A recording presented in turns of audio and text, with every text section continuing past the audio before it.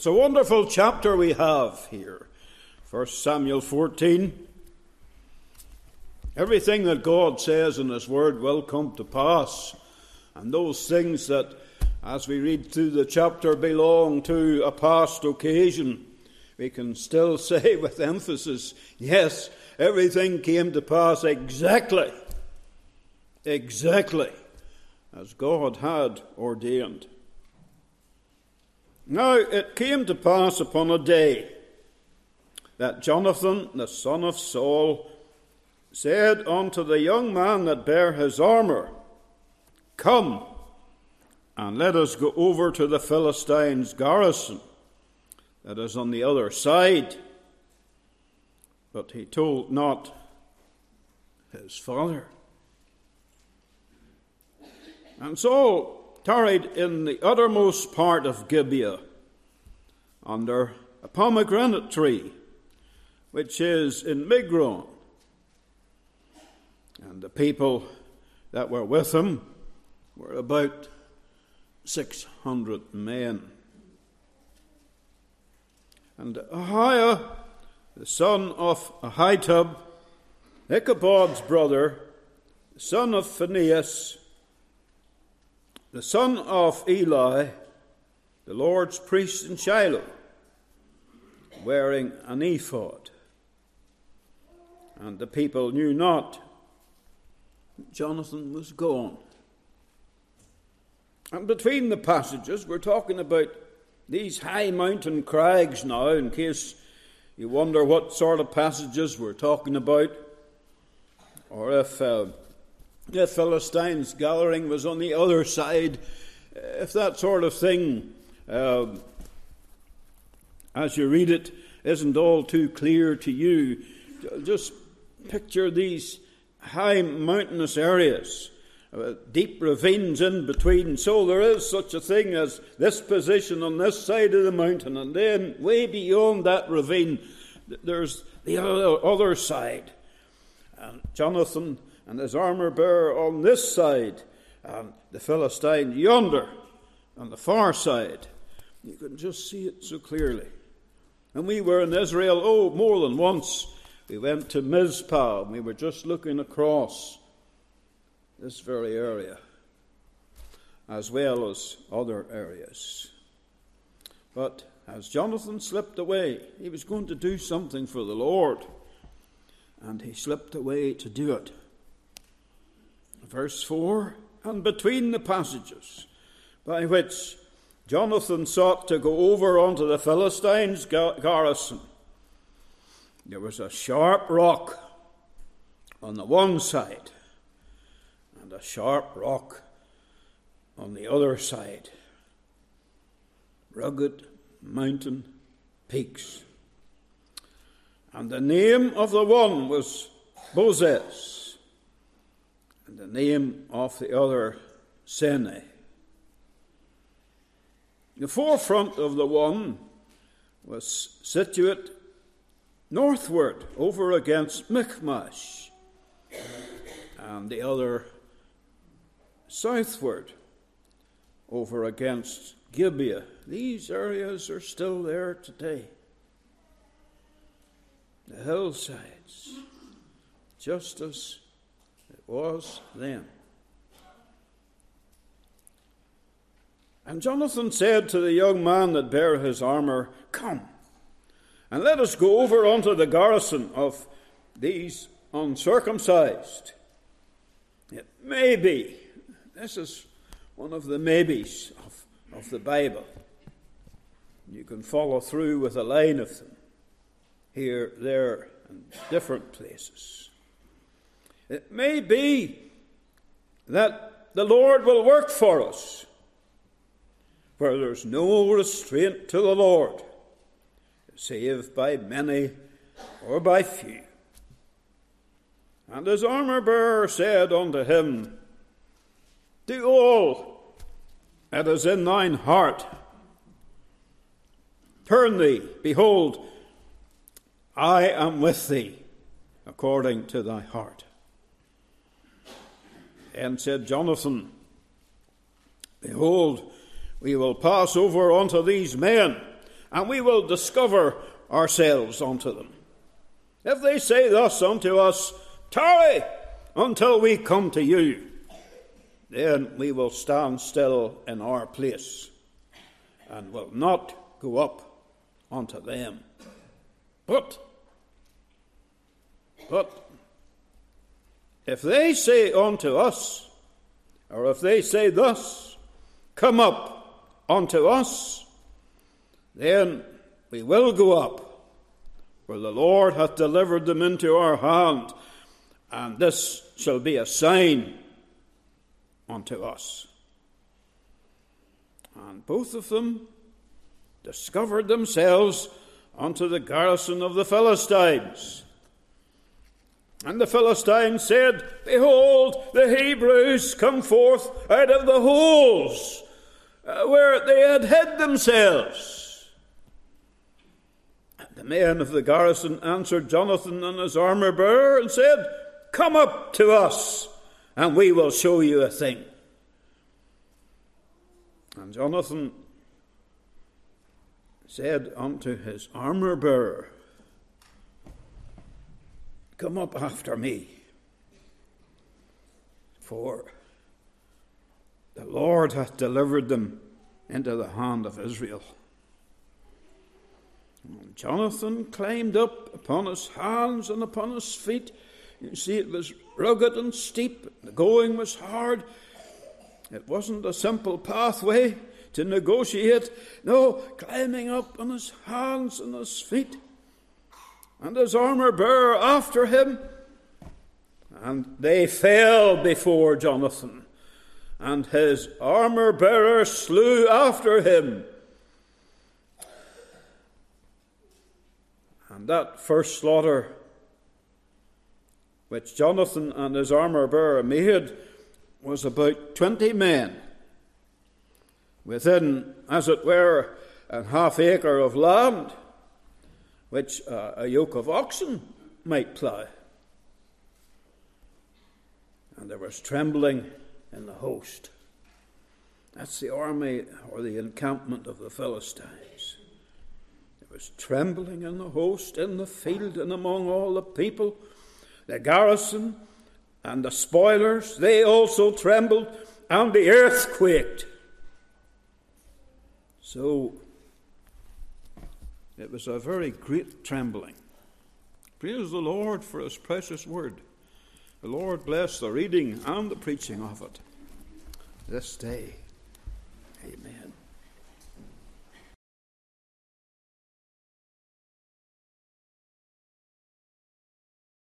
Now let's turn in our Bibles to Psalm 46 once again, and just the opening 3 verses of the psalm by way of introduction. If you've been with us in recent weeks, we've just started a little series, very simply, Themes from Psalm 46. It's a beautiful psalm, and there are many wonderful themes within the psalm that take us throughout the Word of God. Psalm 46, verse 1, you know the words so well, I'm sure. God is our refuge and strength, a very present help in trouble. Therefore will not be fear, though the earth be removed, and though the mountains be carried into the midst of the sea. Though the waters thereof roar and be troubled, though the mountains shake with the swelling thereof. Selah. Let's unite our hearts together, please, in prayer. Let's seek the Lord. Heavenly Father, as we come again to thy throne of grace, we thank thee for the Word of God. We thank thee, Lord, for this inspired book that God himself has given.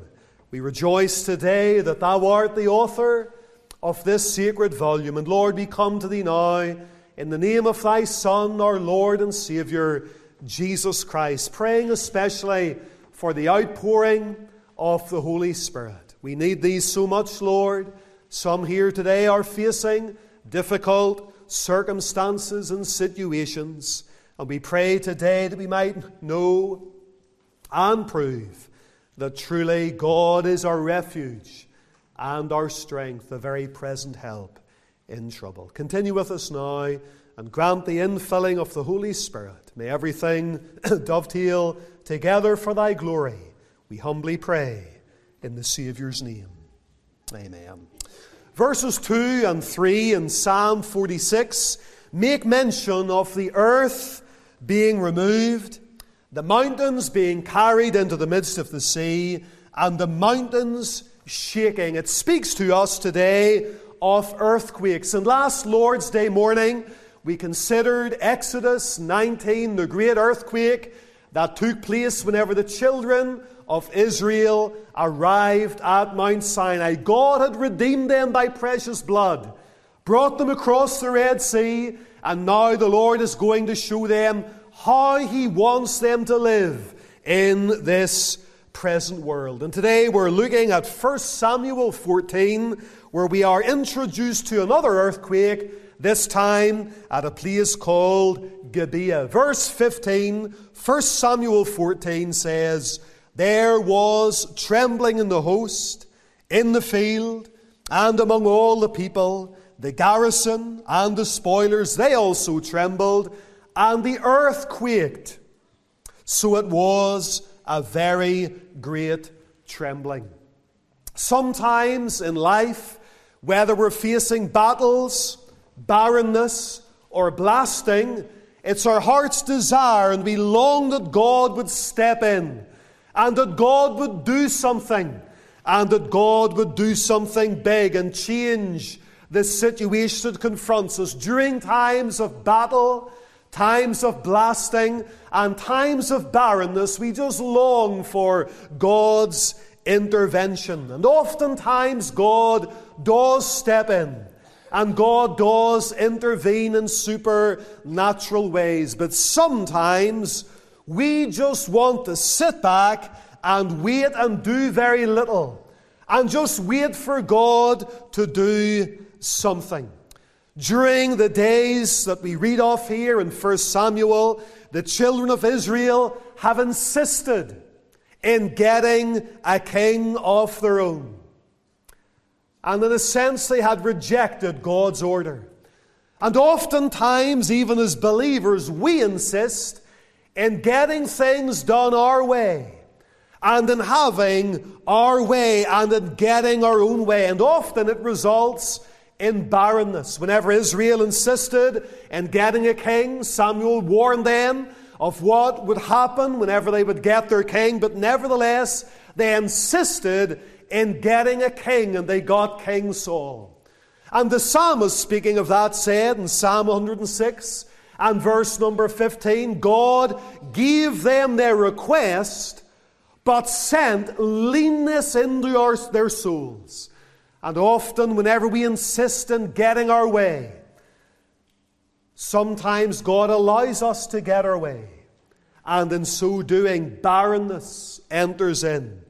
And Saul, here in 1 Samuel 14, is encamped at Gibeah. It says in verse 2, "Saul tarried in the uttermost part of Gibeah under a pomegranate tree." Saul, who has promised to lead his people, is sitting back, resting on his laurels, doing very, very little. All the while, at the other side, the Philistines have set up their outpost or their garrison.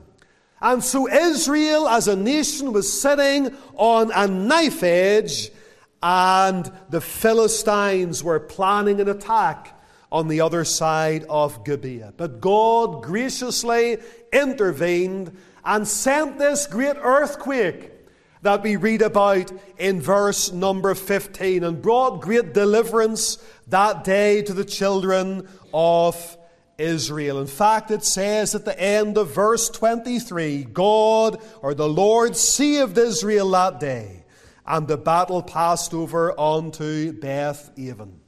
But God did not send the earthquake until Jonathan, the son of Saul, and his armor-bearer had stepped out in faith and were willing to put their lives in the line to fight the Lord's battles. And so as we think today about this great earthquake at Gibeah, the mountain shaking with the swelling thereof, I want to consider what happened before the earthquake came, then what happened when the earthquake came, and then what took place immediately after the earthquake. So first of all, the antecedent to the earthquake. Now there's a big word, antecedent. An antecedent is simply something that existed or took place before a certain event. And we read about the earthquake in verse 15, and then in the first 14 verses, the events leading up to that earthquake. David Livingstone, the great missionary, once said, "I will go anywhere so long as it is forward." And Jonathan is a young man, a young servant of the Lord, who wants to go forward in the work of God and in the service of the Lord. You have there in verse number 4 the beginning of Jonathan's venture. Look at verse number 1. Jonathan, the son of Saul, said to the young man that bare his armor, "Come, let us go over to the Philistines' garrison that is on the other side." Jonathan's venture. He recognizes the Philistines have camped over at the other side of Gibeah. It's only a matter of time before they attack us. My father Saul seems to be quite at ease and doesn't really want to do all that much. And many people are content to rest upon their laurels. But Jonathan recognizes something must be done. And he enters out in this great venture. Now, in many respects, it looked for just Jonathan and his armor bearer like a suicide mission. Looks like they're just going to throw their lives away and become a prey to the Philistines. How could two relatively young and inexperienced men take on a large consignment of Philistine soldiers on their own? Jonathan's venture. But he wanted to be something for God. He wanted to do something for God. And maybe you're a young person in the meeting today. I want to challenge you to do ventures and exploits for God. Endeavor to be something for Jesus Christ. And endeavor to do something for Jesus Christ. As you think about Jonathan's venture here, you'll notice humble beginnings. Humble beginnings. Zechariah 4:10 asks the question, "Who hath despised the day of small things?" And we are certainly living in a day of small things. We're maybe not seeing all that much happening in the church of Jesus Christ. And many there are like Saul, and they're content to sit back and to do very little. But Jonathan recognized he needed to do something. And his armor bearer as well recognized, I want to do something as well. In my limited experience, and I'm sure you're the same, maybe you have learned not to expect too much from people. There are so many in our day and generation that are at ease in Zion. They don't really want to do all that much for God. They don't really have a sense of expectancy or a sense of urgency. But Jonathan and his armor bearer were men that were enthusiastic for the Lord. Whenever you get even one or two individuals keen for God, with faith in the Lord and zeal in their souls, there's no telling what can be done. It says at the end of verse number 1 that Jonathan told not his father. And then at the end of verse number 3, the people knew not that Jonathan was gone. Jonathan didn't need an audience to serve the Lord. He didn't need people to come and slap him in the back and usher him on and encourage him and cheer him on. Jonathan was not a glory hunter. Jonathan and his young armor bearer were content to go out quietly, not seeking any position or honor for themselves, and certainly not needing any distractions or even any advice from people who are standing on the sidelines and doing nothing. Humble beginnings. But you'll notice as well in Jonathan's venture, not just humble beginnings, but holy boldness. Verse number 4, and between the passages by which Jonathan sought to go over onto the Philistines' garrison, there was a sharp rock on one side and a sharp rock on the other. They went along this little narrow passageway.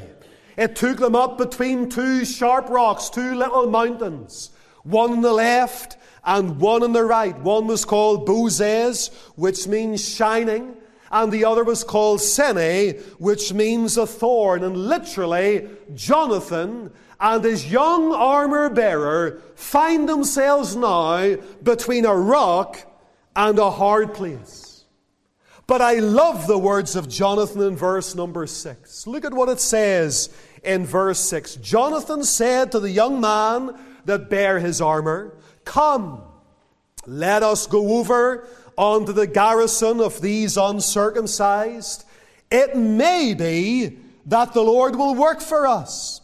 For there is no restraint to the Lord to save by many or by few." Did you notice the words of Jonathan there?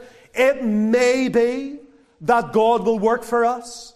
Jonathan is not presuming anything. Jonathan turns round to his young armor-bearer, just two of them, as they look from that perspective down into the valley, and they see the Philistines' garrison. Jonathan turns round to his young armor-bearer and says, "Let's go and take on these pagans. Maybe God will work for us. But you know something? Even if he doesn't, let's go anyway. Let's do the right thing. And let's not just do it if it's deemed to be successful. It may be that God will work for us. But even if he doesn't, we're still going, I'm still going to press the battle to the gates. Are you coming with me?"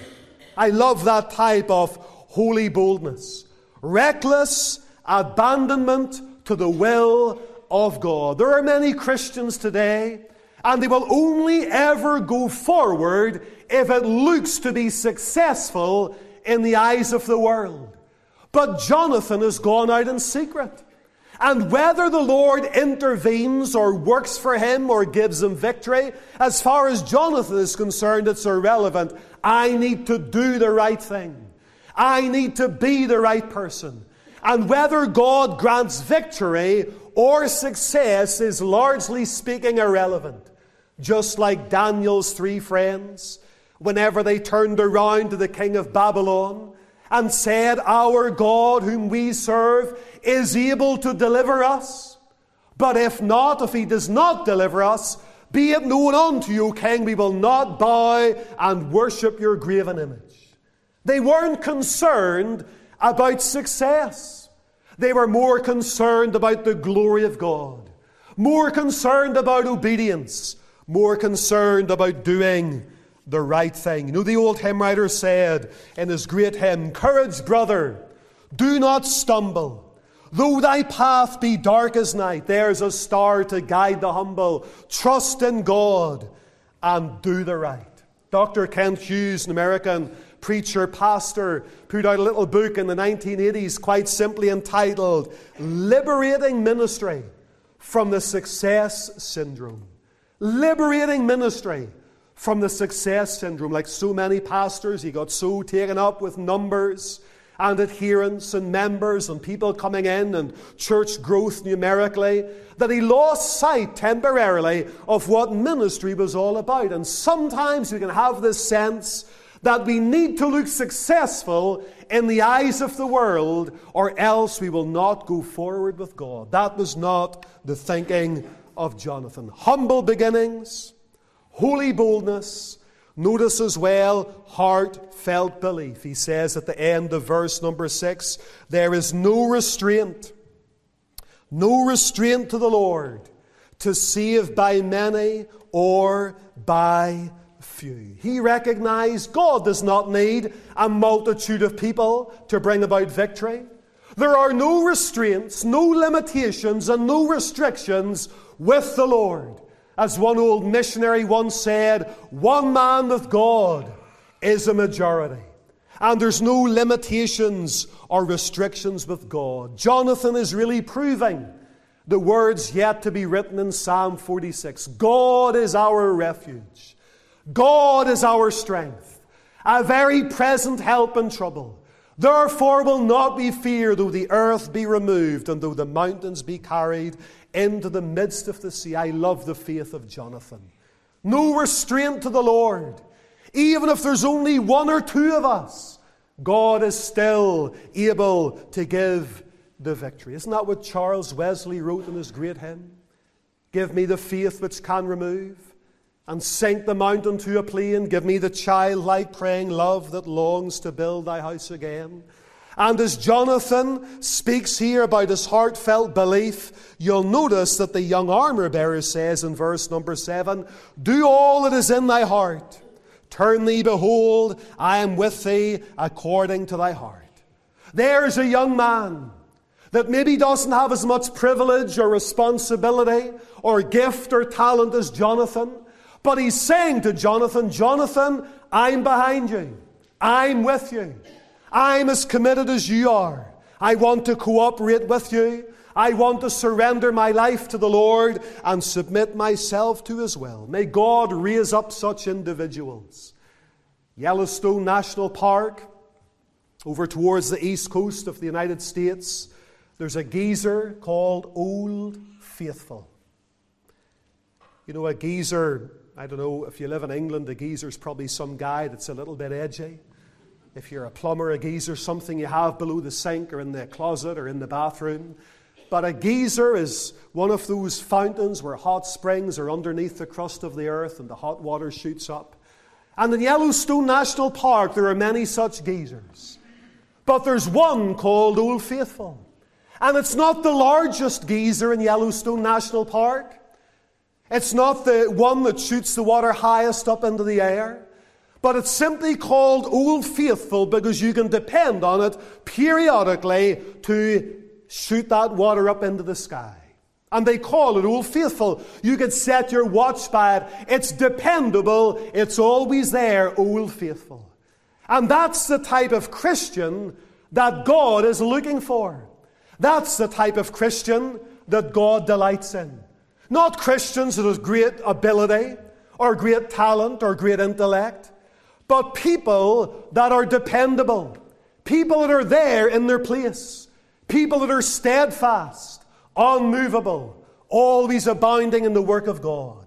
The Bible says about the man that is planted in the house of God, or the individual that is planted by rivers of water that brings forth his fruit in his season. We are living in days of superficiality, where people are so easily moved and uprooted and distracted, and faraway fields are green and they want to go where the great crowds are. Jonathan's armor-bearer was willing to stand by Jonathan because this is the right place to be. This is the right thing to do. May God help us to be faithful, and may God help us to be faith-filled. William Carey, whenever he went to the mission field in China, and the world stood behind him and said he was throwing away his life, he was wasting his time, God would convert the heathen with him or without him. William Carey made that great statement, expect great things from God and attempt great things for God. Jonathan's venture. And then as well you've got Jonathan's victory. In verse 8 through to verse number 10, you see his tactics. He says in verse number 8, behold, we will pass over unto these men, and we will discover ourselves unto them. We will allow them to see us. And if they say unto us, come unto you, or tarry until we come unto you, we will stand still and not go up to them. But if they say, come unto us, then will we go up, for the Lord hath delivered them out or into our hand. And Jonathan here is looking to the Lord for guidance. God is looking to the Lord for providence. He recognizes our God knows the way forward. And let's ask God for a sign. Let's pray that God will either open the door or close the door and show us the right way forward. The book of Proverbs says, trust in the Lord with all thine heart. Lean not on to thine own understanding. In all thy ways acknowledge him, and he shall direct thy paths. And maybe today you need to be like Jonathan and ask God to lead and guide. Lord, open the right door, close the wrong one. Show me the way, Lord. Jonathan's tactics. And then there's also Jonathan's triumph. Verses 12 and verse number 13. At the end of verse 12 he says, "Come up after me, for the Lord hath delivered them into the hand of Israel." And they began to slay the Philistines. In fact, they killed 20 of them, just the two of them and the Lord, and they experienced great victory. Jonathan's venture, Jonathan's victory, Jonathan's virtue. It seems that Jonathan was a virtuous young man, as was his armor bearer. Nobody else went, apart from Jonathan and this other individual. Just two of them. But the Lord was in the midst. The Savior said, "Where two or three are met together, there am I in the midst of them." I don't know about you, but I would rather be in the minority and have the Lord with me than to be in the majority and be in the popular crowd and not be with the Lord. We often point the finger at Peter for sinking in the water and getting his eyes off the Lord. But sometimes we forget that Peter was the only one who stepped out of the boat in the first place. Jonathan and this young man were willing to do ventures for God, the antecedent to the earthquake. Notice, secondly, the arrival of the earthquake. The very thing that brought deliverance could have caused Jonathan to tremble himself. Sometimes we pray, "Lord, I want you to do something. Lord, I want you to step in." And often whenever God steps in, He shakes things up. And sometimes there can be little earthquakes in our own lives and in our own circumstances. And they can cause us perhaps to be afraid. This earthquake was a divine intervention. God sent the earthquake. And first there were two who were willing to give everything and risk their lives to go through with God. And then whenever they went forward, and only then did God intervene. And that is often the Lord's way. He asks us to step forward in faith before He steps down in intervention.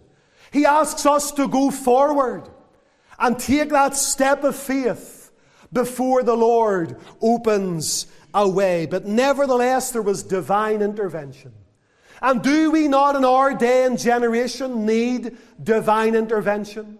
Do we not need God to intervene in our nation? Do we not need God to intervene in our lives and in our homes? Do we not need God to intervene in our churches? God only sent intervention whenever there was a couple of individuals willing to go through with God, who didn't even know whether God would intervene or not. It may be that God will work for us, but let's go forward and see what happens. And then there was divine intervention. Not only divine intervention, but this was divine initiative. This was something that only God could do.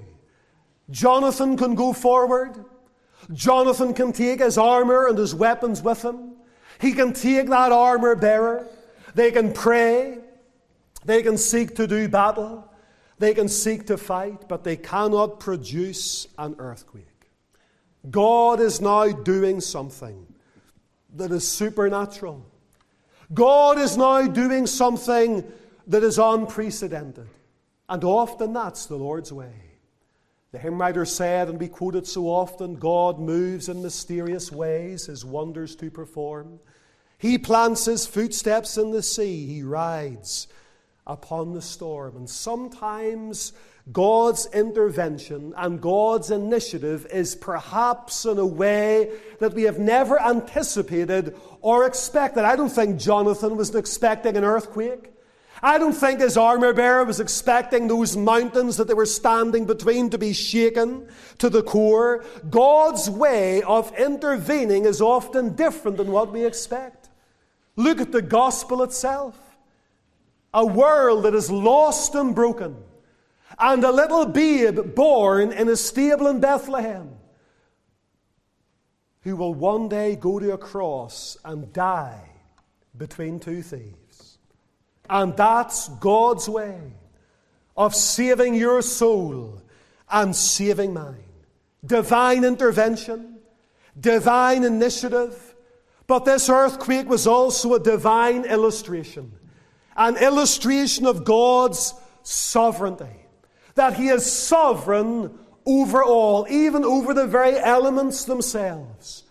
God is a God who can cause the earth to tremble. Now, sometimes we find the very idea of the sovereignty of God in all of life's finer points and details, we find that very difficult, don't we, to accept? That if God sends an earthquake into our lives, that God is sovereign in that.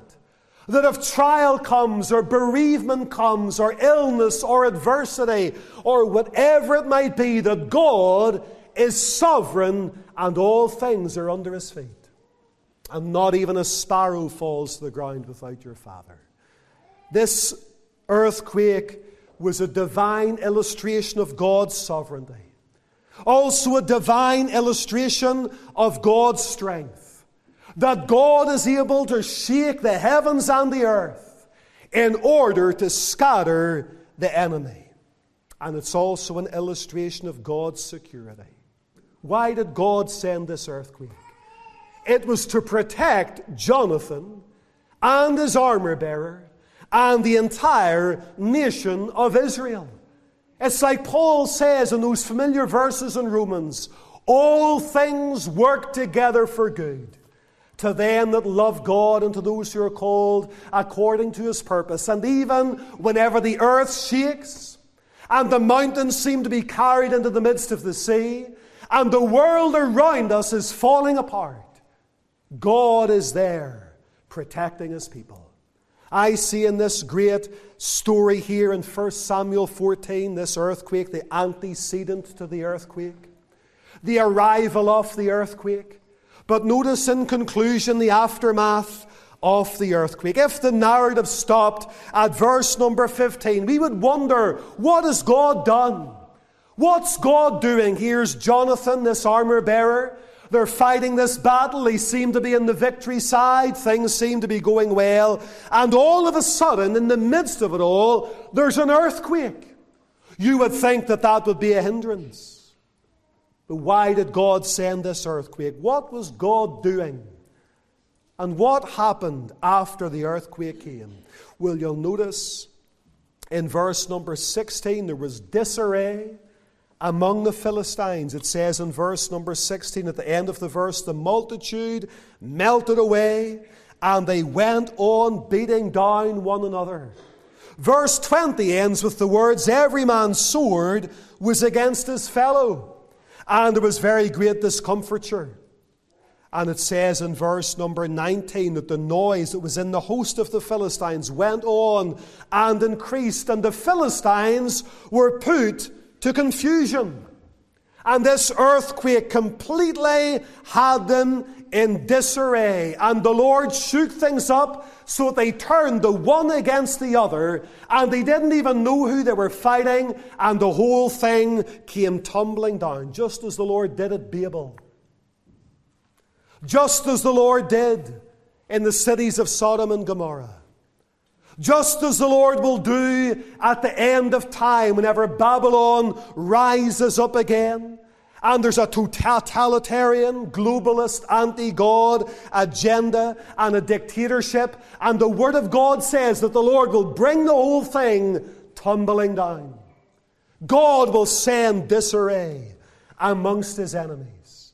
The Word of God asks the question, back there in the little book of Psalms, or the book of Psalms, Psalm 2 and verse number 1. Why do the heathen rage and the people imagine a vain thing? The kings of the earth set themselves, and the rulers take counsel together against the Lord and against His anointed, saying, let us break their bands asunder and cast away their cords from us. He that sitteth in the heavens shall laugh, and the Lord shall have them in derision. You can never fight against the Lord and prosper.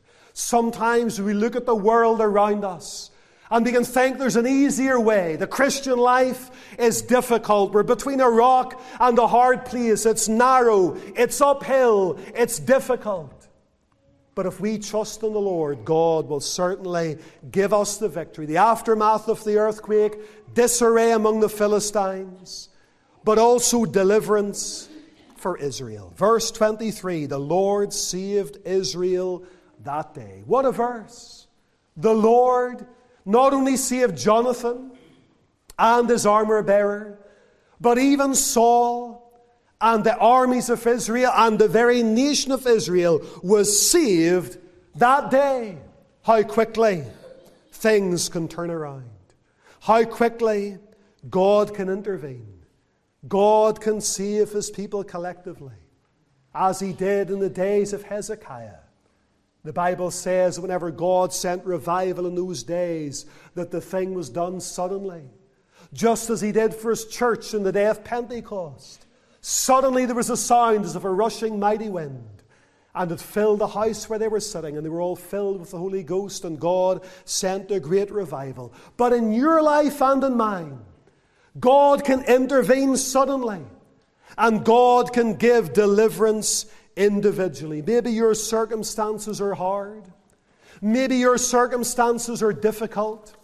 Maybe you've almost lost faith and hope and trust in God. Maybe your family, your children, your seed are far, far away from God. Well, God can intervene very, very suddenly. And God can change things suddenly.